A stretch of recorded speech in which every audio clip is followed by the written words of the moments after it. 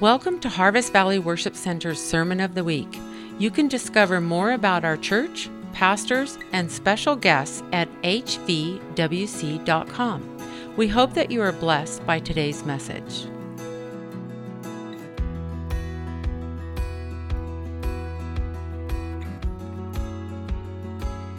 How many of you know we serve a really faithful God? Like every time we get a little anxious, a little worried, maybe that I was probably just casting that out of me. I'll just let you know. But I feel like God's increasing our capacity to believe Him unreasonably. To believe Him unreasonably, believe God. Amen. We have been in this amazing series. You can go ahead and put that slide up, Kristen, over the summer. The Lord said, preach on presence, preach on presence, preach on presence. And so I've been preaching on that. And I'm like, well, Lord, we want your presence. We need your presence. We want to encounter you. But what are you actually saying? What do you want to talk about? And He just told me to kind of point at some encounters that different men and women of God have had in the scriptures, so that we can begin to learn some of the lessons of what He taught the people of God in the Old Testament. When they encountered Him, He did some things. Right? When they encountered the presence, He did some things. And we've talked about Jacob's 2 encounters. We talked about Moses at the burning bush.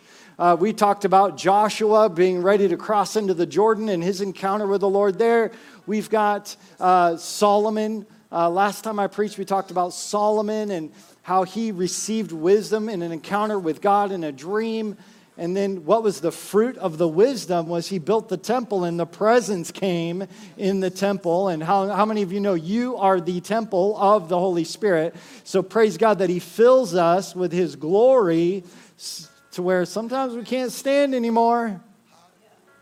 Just like the priests of old, when He comes, He can overwhelm your senses. I like that. I enjoy that. I learned to let go of control over myself in the presence of God a long time ago. And I'm not worried if you think I'm weird. I know I'm weird, okay? All right, so today we are going to look at Gideon. And in this process, what I believe God wants to, He's been teaching us some common themes that have kind of, every time we talk about an encounter with God and what happens when we're in the presence of God, we've got some common themes that keep coming out. And so those similar themes will come out today. But we're going to look at Gideon's encounter with the Lord. And just so that I can just tell you really quickly, God's presence removes fear. God's presence removes fear. If there was a title for the message, that is it today. God's presence removes fear. And what's the scene, right? The scene is that Israel has strayed in their devotion to the Lord. They were constantly living in fear. They were worshiping false gods. And in the process of worshiping false gods, the Lord gave them into the hands of the Midianites and the Amorites. So what they were doing, the Midianites and Amorites would come in every time they would sow a crop. The Midianites and Amorites would come and trample the ground, steal the crop, and leave the Israelites with nothing, to the point where they're hiding in the mountains in caves. You cannot grow a harvest in a cave. That's a good word. You cannot grow a harvest in a cave. So God responds to the cries of the Israelites who are feeling overwhelmed by the situation, and He sends them a prophet. The prophet reminds them that it is God who is the one who delivered them from Egypt and from all the bondages of Egypt and from all oppression. He then instructs Israel, do not fear the gods of the Amorites, but let me just say you've been disobedient. Don't fear their gods, but you've been disobedient. How many of you know sometimes God needs to correct our direction? Right? When we've been getting it wrong, He needs to set us straight. That's what God does. right? But you know what he does is he comes in his goodness, right? How many of you know that Jesus said that he would send the Holy Spirit to do a few things, right? To convict the world of sin and to convict his sons of righteousness, right? So when we encounter God, he's not shaming you for your sin. He's convicting you of what is right and pointing you towards righteousness. So we no longer live according to all the things that are wrong. Instead, like race car drivers, when they're going around the track, if they spin out, if they look at the wall, they'll hit the wall. So they learn to look in the field while they're spinning. Keep your eye on the field, right? So when you're spinning out, God says, get your eye on me and you'll come to me, right? Things are going wrong. Get your eye on me, you're going to come to me. And this is the correction that he's given to Israel. Hey, don't fear those gods, but you haven't had your eye on me. You've strayed in your devotion to me. So it's in that context that we see Gideon hiding in a wine press, threshing wheat. Threshing wheat. This is the process of beating the chaff off of the heads of grain. Taking the casing that's on the grain off of the grain so that you can actually have something edible. They're living in caves. This is a high priority job, and it's a risky one. It's a risky job to thresh the grain. Because normally you need wind to blow through, to blow the chaff off. But he's in a wine press where there's no wind. Because he's afraid of the Midianites. Sometimes it's living from a place of fear that God encounters us with his presence. It's in the moments where we're afraid where God will show up. Don't be afraid of being afraid. Don't be afraid of being afraid. When you're afraid, this is a great opportunity to encounter the Lord, for his presence to come. So I'm going to read from Judges chapter 6. We have a lot of different kinds of fears that we deal with, right? Some of us have a fear of loss over our finances. We can have a fear of rejection in relationship. We can have fears of getting caught when you've done something wrong. When I was 10 years old, I took my older brother's BB gun, and it was one of those pump action bad boys, and you're only supposed to do it like 3 times to get a nice shot. I'm like, I'm going to go till I can't anymore. Okay? I'm going to test this baby out.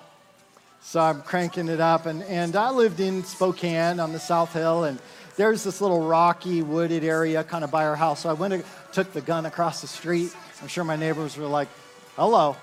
So, and I'm out there and I'm shooting at things. And down the hill, kind of a ways down, is this old abandoned car. So I'm like, I wonder, I'm really far away. It's a really clean target. I'm like, nobody will know.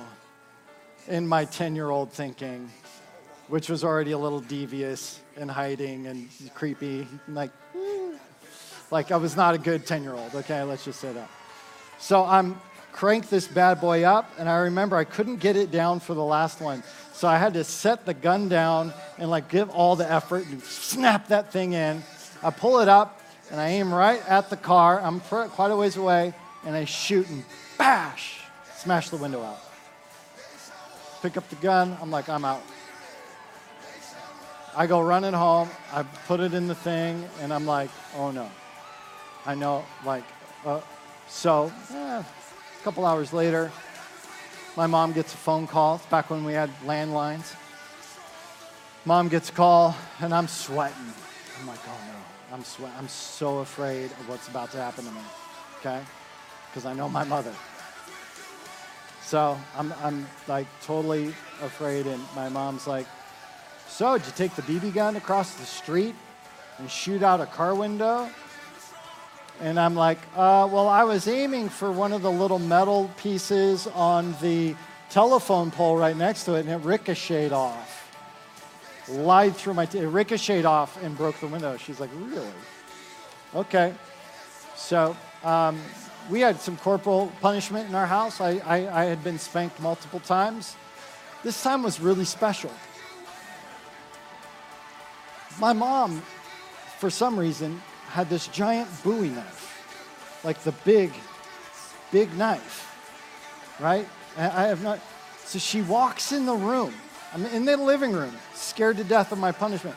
And she walks in with this knife in her hand. And I'm like, are you going to cut me? Like, what's happening here? You're like, what? She's like, nope. You're going to take this knife, you're going to cut a switch, and we're going to, you're going to get it. And then she sat there and stared at me while she greened it. Okay, just saying. That's trauma for a small kid. Okay, like, okay, I'm still afraid of guns. No, I'm just kidding. I'm not. But I'll tell you, that level of fear is something I was reminded of as I was preparing the message. The fear of getting caught. Right? When we do something wrong, sometimes there's a fear around there. Our fears can take a lot of different forms. Okay? I got my Switch, okay? And I was probably 6 years before I touched the gun again. Right? I was definitely afraid of it after that, but not realizing that actually I just had to aim elsewhere. Would have helped a lot. So let's read through Judges. I feel like I told that story because some of you might be afraid that the consequence to your actions are going to be too hard to bear. They're not. They're not. My mother and I have a great relationship now. I didn't for about a couple months after that. God's the God that heals. Don't be afraid. Don't be afraid. All right, let's read Judges chapter 6. We're going to go 11 through 24. I'm going to read fairly quickly so we can get through the points. Judges chapter 6, 11 through 24. Now the angel of the Lord came and sat under the terebinth tree, which was in Ophrah, which belonged to Joash the Abiezrite, while his son Gideon threshed wheat in the winepress in order to hide it from the Midianites. And the angel of the Lord appeared to him and said to him, "The Lord is with you, you mighty man of valor." Gideon said to him, "O my Lord, if the Lord is with us, why then has all this happened to us? And where are all his miracles which our fathers told us about, saying, 'Did not the Lord bring us up from Egypt?' But now the Lord has forsaken us and delivered us into the hands of the Midianites." Then the Lord turned to him and said, "Go in this might of yours, and you shall save Israel from the hand of the Midianites. Have I not sent you?" Verse 15. So he said to him, "O my Lord, how can I save Israel? Indeed, my clan is the weakest in Manasseh, and I am the least in my father's house." And the Lord said to him, "Surely I will be with you, and you shall defeat the Midianites as one man." That's a word. Then he said to him, "If now I have found favor in your sight, then show me a sign that it is you who talk with me." He's trying to figure out, okay, who's this dude? Because he's acting like God. So, "If I found favor in your sight, then show me a sign that it is you who talk with me. Do not depart from here, I pray, until I come to you and bring out my offering and set it before you." And he said, "I will wait until you come back." So Gideon went in and prepared a young goat and unleavened bread from an ephah of flour. The meat he put in a basket, and he put the broth in a pot, and he brought them out to him under the terebinth tree and presented them. The angel of God said to him, "Take the meat and the unleavened bread and lay them on this rock and pour out the broth." And pour out the broth there means cover you actually poured it on top of the meat, and the cake's like drenched all that with the broth. And he did so. Then the angel of the Lord put out the end of the staff that was in his hand and touched the meat and the unleavened bread, and fire rose out of the rock and consumed the meat and the unleavened bread, and the angel of the Lord departed out of his sight. Now Gideon perceived that he was the angel of the Lord. So he perceived, like, I perceived a thing. So alas, Gideon says, "Alas, O Lord God, for I have seen the angel of the Lord face to face." Then the Lord said to him, "Peace be with you. Do not fear. You shall not die." So Gideon built an altar there to the Lord and called it, "The Lord is Peace." To this day, it is still an Ophrah of the Abiezrites. All right. So we've been seeing this pattern in these encounters. When we have deep need, dissatisfaction, and pain in our lives, the presence of God will show up. When we're in a place of deep need, pain, and dissatisfaction, God will show up. His presence encountered Jacob in his need, Moses in his need, Joshua in his need, Solomon's like, "I need wisdom," and God shows up. God meets us where we are, not in where we think we should be. He meets us where we are, not where we think we should be. And this is a primary lesson, of course, from most of the encounters that we've looked at. God is interested in being for us what we need. He's interested in being for us what we need. He's a personal God. He's a relational God. He's interested in being for you what you need. Gideon felt the weight of the oppression of the nation and was taking a risk to be in the winepress threshing wheat. In verse 11, we see that. So one of the other things that we notice that commonly happens here is that when we meet with God, He calls out identity. He calls out the identity. Right? He says, "The Lord is with you, you mighty man of valor." He does not know it's God yet. He just knows it's a person. Right? He doesn't say, "Oh, it's a dude with wings. This is the messenger of the Lord." Is what, is what the word angel means, messenger. Okay? So the angel of the Lord is a messenger of God. He says there, "Hey, the Lord is with you, you mighty man of valor." God will call out our identity. He'll say, "You know what? I know it's hard, but this is who you are. I know it's hard, but this is who you are." God will take us in our brokenness. He takes us in our pain. He takes us in our place of dissatisfaction. And then He points to something and says, "That's who you are." He points to something and says, "This is who you are." He points somewhere we can't even see yet. He points to someone you don't know yet. But He's like, "No, this is you. You're that." You don't even know who that person is yet.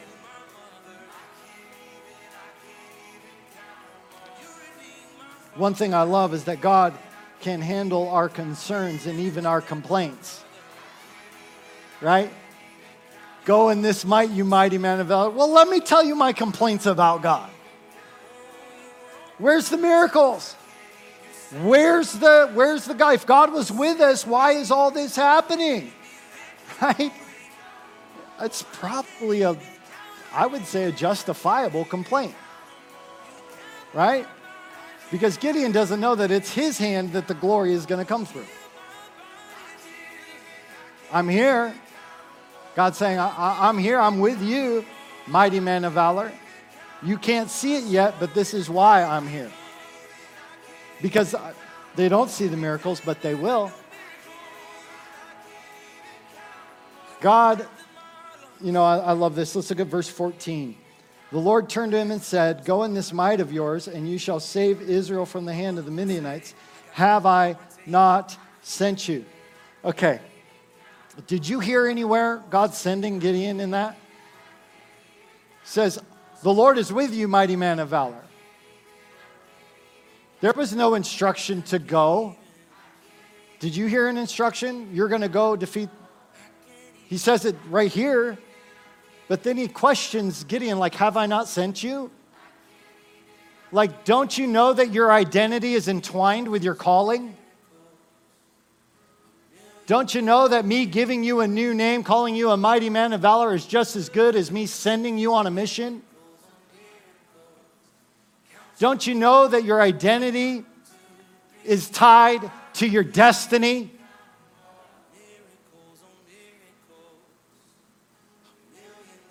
Some of us have been afraid to hear what God says about us because we know it involves our destiny. Because we know when God says, hey, this is who I'm calling you, you're like, oh, I'm out. People just take off.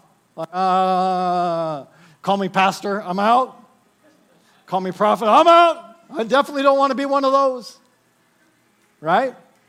So we find ourselves often struggling with this concept of my identity and my destiny because we think they're two different things. We think that the destiny is a function or something that we do. No, it becomes who you are. The fruit of your destiny is born out of your identity. Right? The fruit of all the things that you end up doing comes directly out of who God says you are, not who you think you are today. Because who you think you are today is probably riddled with all types of deception and wounds and issues from your past that God's like, I'm calling you over here. Stop thinking over there. I'm calling you into this. Stop thinking like that. Our identity and our destinies are intertwined. They are inseparable. So when God calls out your identity, He's actually giving you a calling. Have I not sent you? I called you a mighty man of valor. Have I not sent you? I called you a man of war. Why aren't you fighting?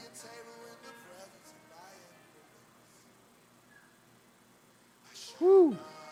I called you a man of peace. Why aren't you resting in me?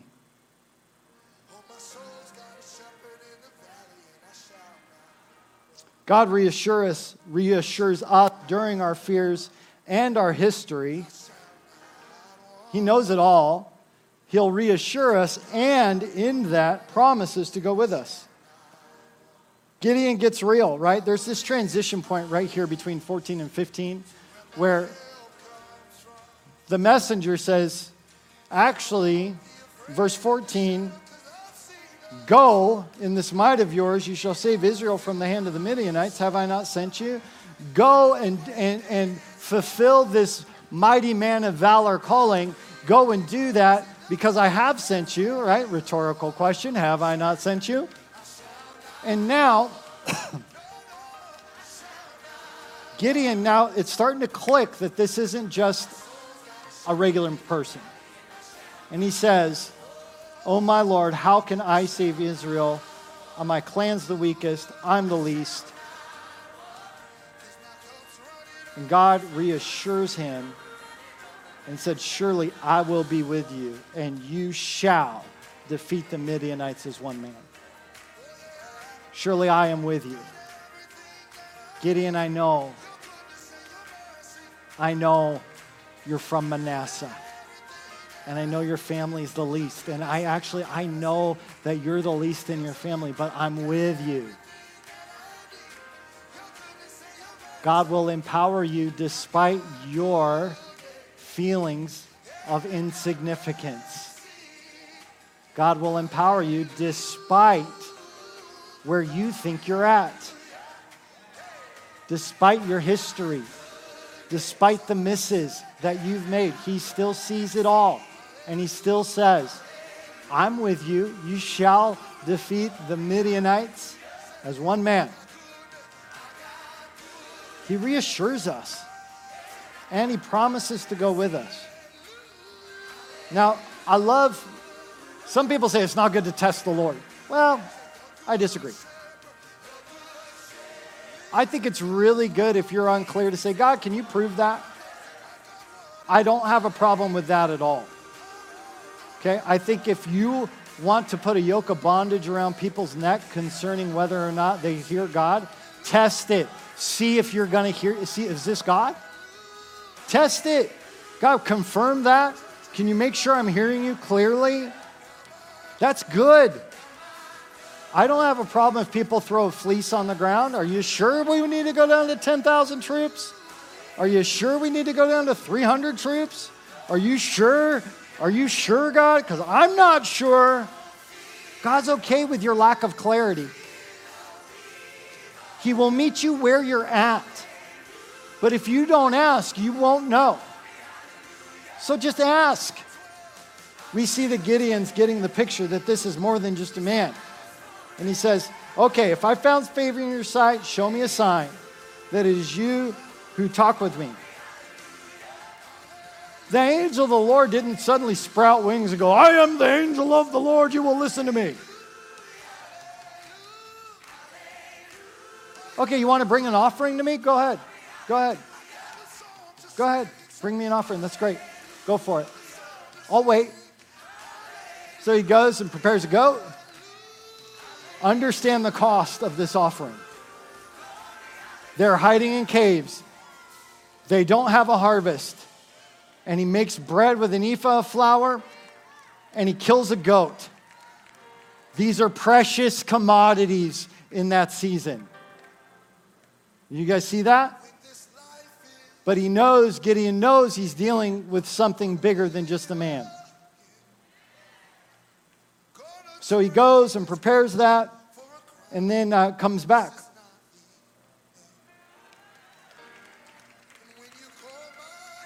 Gideon gave to the Lord from his desperation a gift he couldn't afford.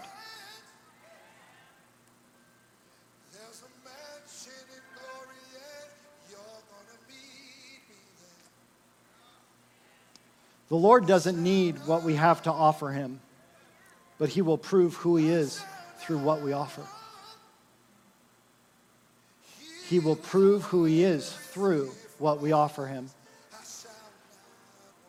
What you choose to give the Lord, he's going to prove who he is when you lay it at his feet. When you bring him that gift, that offering, whether it's your time, energy, money, talent, treasure, whatever that is. When you give it to the Lord, he proves who he is through the gift.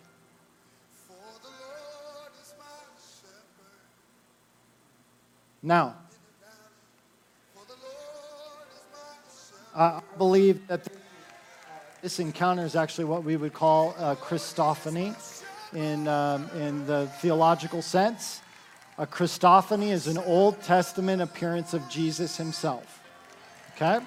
We see several of these where it's a man, not an angel, right? It's a man who receives worship. Because the angels refuse to be worshiped. They won't let you worship him. The demons love to worship. Be worshipped, I mean. The demons love to be worshipped. That's why they set up altars all over, because they're trying to be false gods. Right? But the real angels, God's angels, which outnumber the devil 2-1, remember that. Okay? It was really fun the other night. I had an encounter where I had a conversation with somebody and I could tell something demonic was happening, and I just took over the situation and called out something and told the demon to leave, and person kind of woke up like they were unaware of what was happening to them, right? Because we're called to actually cast out demons. I didn't know if you knew that. It's in the Bible. So I'm telling Quinn about it because I want Quinn to know, right? Like, she's like, isn't it cool that there's 2 angels to 1 demon? Like, I bet there were 2 angels right there. You know, like, she was just like, she just gets like, I was like, yes. So it's really interesting because in this moment, he receives the offering, which the other angels don't receive offerings. They will not. So we know that this is actually a picture of Jesus Christ in the Old Testament. So Gideon, there's one other reason why I think it's Jesus, but and we'll talk about that in a moment. So Gideon brings his offering, he puts it down, does what Jesus tells him to do, and pours out the bowl of broth on top, and then Jesus has a staff. This is the only picture in the Old Testament of a Christophany with a shepherd's staff. It's the only one where he's holding anything. He's holding a staff. What did Israel need in that moment? It needed a shepherd who'd guard the sheep. So Jesus will show up with what we need. Takes the staff, touches the meat and the bread, and fire comes out of the rock. Consumes it.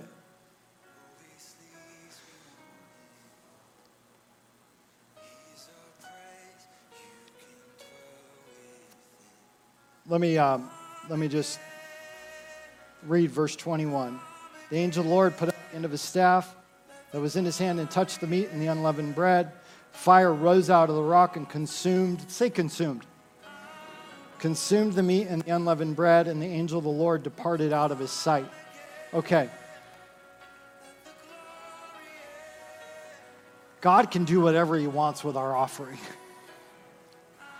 He wants to consume it, he can consume it. That was food Gideon could have taken home to his family to feed them in this desperate time. That was not what happened.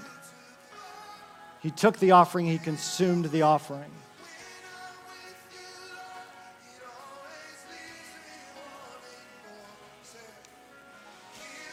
God is the supplier. When we give him an offering, we need to let God do what he wants to do with it. We can have faith and believe that God is going to do something amazing in the offering. You know what happened here? Is God took the offering to confirm that he was God. Sometimes you'll bring an offering and you're praying for God to bring increase to your finances, and you're praying for blessings on others. And Father, we're praying for Myanmar, that God, you just pour out a blessing on Myanmar. But God, you can consume the offering. It's yours. I'm putting it and entrusting it into your hands. I'm giving it to you. So God, you have your way. Generous, joyful people get that they're not worried about the fruit because they know him. They're not worried about, am I going to get enough back? If I give, am I going to get? Yeah, God's got some principles, clearly, where he blesses the generous to bless more. It's true, he does that. But we don't set it up as if a God manipulation where if I give so much, then I'll get so much. That's not from the Lord. We must give him the offering so he can consume it. And then we know his voice. What was the fruit of this offering? The angel disappeared. Dude goes poof. Gone. Oh, okay. Great. But he said he was going to be with me. The messenger said, I will go with you. Well, where'd he go? Gideon, verse 22, perceives that he was the angel of the Lord. Alas, O Lord God, for I have seen the angel of the Lord face to face. And the Lord said to him, the angel's gone, the messenger's gone. How is Gideon hearing the voice of God? God's speaking to him. Likely in his mind. Not like every time Gideon went somewhere, the Lord be with you, the peace of God. You know, like he heard the voice of God. And you know what's amazing is that this moment dialed in Gideon's ear to hear the voice of God. This moment, sometimes our offering will allow us to hear God better because it tunes us into his voice when he consumes it. And he's like, hey, I'm with you. I got you. I'm going to give you an unreasonable confidence that your unreasonable gift will do an unreasonable thing. All of this is unreasonable. Our encounter with God brings unreasonable confidence in his voice. Our encounters with the presence brings an unreasonable confidence in his voice.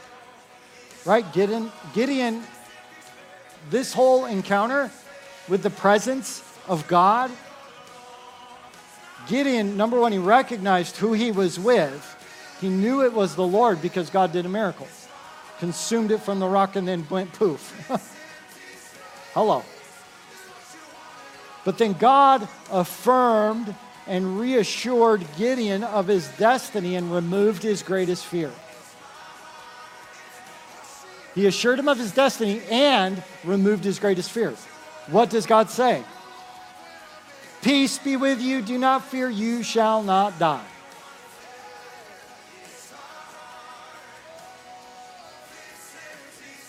God has no problem taking care of your fear. But he wants to do it through an encounter, not through a doctrine. The doctrines help, clearly. They keep us grounded. They help us understand Scripture well. But God wants us to encounter his presence so that we can hear his voice well.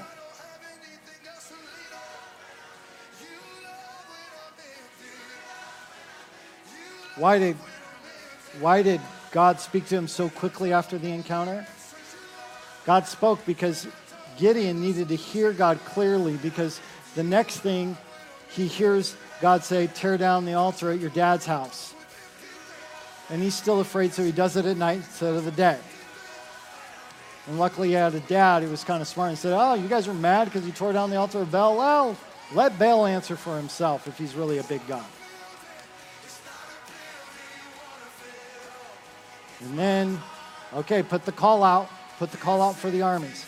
So the call goes out to all, God tells him to put the call out for the armies. Right? Then God says, okay, we got too many people. Tell them, if anybody's afraid, let them go home. It goes from 32,000 to 10,000. 2/3 gone. Yeah, God says, nope, too many. Too many. Let's go sip from the water. See which ones lap like dogs and which ones have their heads up and are taking it into their hand. There's only 300 people doing that. That's the ones I want. 300? And when it describes the Midianites, it says that the Midianites were like the sand of the sea with their camels and all the people. They just would swarm in to where you couldn't see anything but Midianites in the valley. And he's like, what? You want to go to 300? 300? What? He was able to do it because he knew the voice. He got direction because he knew the voice. They won the battle because they knew the voice. And God did miracles in the midst. So what is your fear? What are you afraid of? Now don't be the kind of people like, oh, I don't fear nothing. Let's just be honest with ourselves. We all have things that we are afraid of, things that we really don't want to have happen. What are you most afraid of? What is your fear? For our note takers, go ahead and write it down. Here it is. Call it out, will you? Until you can actually deal with that thing honestly, it's just going to linger. Don't let it linger. Don't let it just sit there in the back of your mind for the next 10 years, wishing that you would have dealt with that fear. What's your fear? Just call it out. Okay, I'll give you another moment for that. Consider, what's your fear? Man, are you afraid that you're not going to leave a legacy? And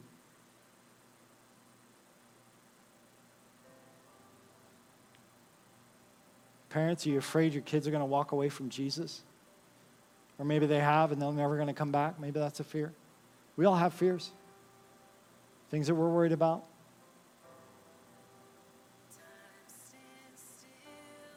Now, I'm going to turn this 180 degrees. And I want you to consider, who does God say you are? Who does God say you are?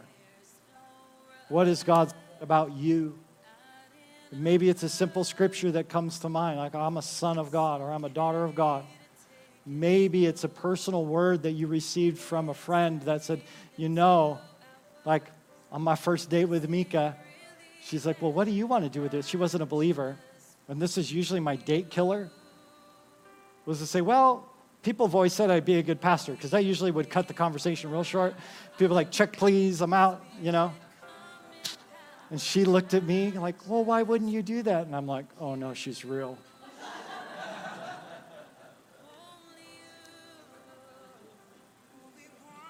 Yeah, Marcia was one of the ones saying, have you thought about Mika?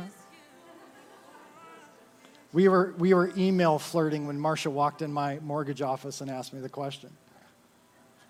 You can email flirt, by the way. Yes, you can. So,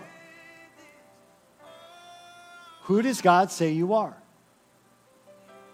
What has God said about you?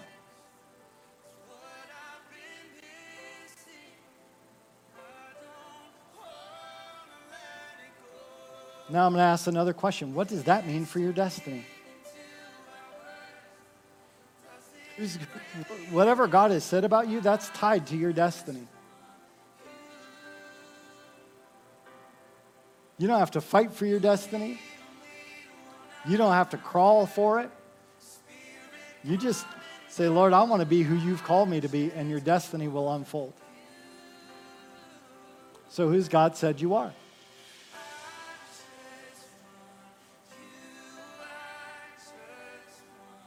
It's good. I just saw a bunch of hamster wheels above people's heads. Figuring it out. If you're not clear, I recommend that you seek the scriptures to find out what God says about his kids. What does Jesus say about his disciples? What does Jesus say about his followers? Look at John 14, 15, 16, and 17. Okay? Read that. That will start to ground you in some of those identity pieces of what does God say about me, okay? Because a huge chunk of that is Jesus' prayer for his disciples. And you can see what Jesus says about his disciples. So if you're not clear, grab some scriptures and begin to mull over that and let the Lord speak to your spirit. Let him breathe into you your identity and who you are. If you've had people prophesy over you and declare something over you, like you're called this or you're called to be that, and this is who God says you are, write those down and hang on to it for a while and pray about it and see, God, what are you saying about that for me? Some of them just resonate in my spirit. I'm like, oh, yep, that's me. Oh, yep, they got me. Others, I'm like, I didn't put that one on the shelf. I'm going to wait a little while. I don't have enough faith for that one yet.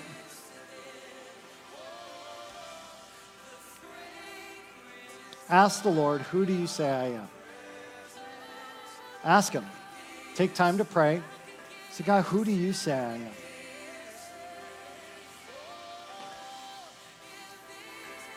So how do we activate all this? Well, God, what do you want me to bring as an offering? What do you want me to bring as an offering? What can I bring you as an offering? And can I just say that it might require faith, but God will reveal who he is in your offering. He will reveal who he is in your offering. Can I just say, whatever it is, and I'm not talking about money, it could be a lot of different things. Whatever God asks you to give,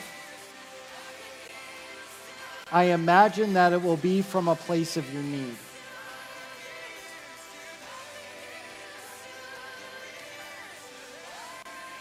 And God will reveal himself to you in that. So do you remember how we started with, what's my fear? And now we've said, okay, God, who do you say I am? What does that say about my calling? And what do you want me to bring to you about it?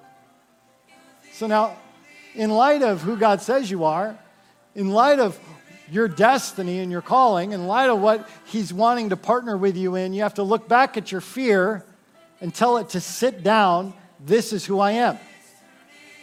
When you get that, tell it to sit down. This is who I am. All right, will you stand with me?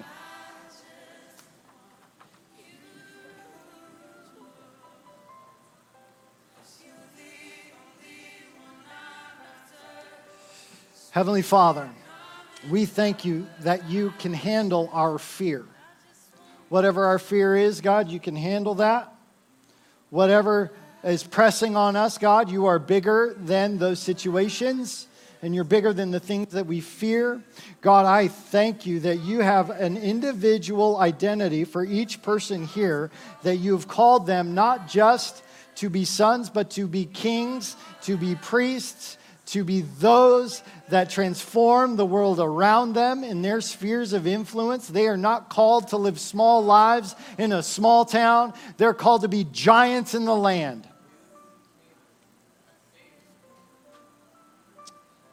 We declare that today you will reaffirm the calling and destiny and identity of each of your children in this room and those watching online. You will confirm and affirm their identity. When you don't understand it, when you have all the excuses why that can't be God, just like Gideon. What? You call me a mighty man of valor? Do you see me threshing wheat in the winepress? God sees it all, and He still calls you. He still calls you. He still gives you a name. He still calls you and places you and gives you a destiny based on who you are. So, Lord, will you affirm that in us? Draw us into a place to hear you well. God, I pray that as we bring to you an offering, as we bring to you the things that are in our hearts, God, whatever you put in our heart to do, Father, I pray that you would manifest your glory in it. God, that you would come with power, that you would give us an encounter with your presence through this process, and that all fear would sit down, and everyone who has been blocked and felt stuck and boxed in from their destiny, we command those doors opened in Jesus' name. Thank you for joining us today. Harvest Valley Worship Center is called to be a refuge for healing and a launch pad for transformation. If this message impacted you today, please let us know in a comment, or you can email us at media@hvwc.com. Thank you for joining us, and we look forward to connecting with you.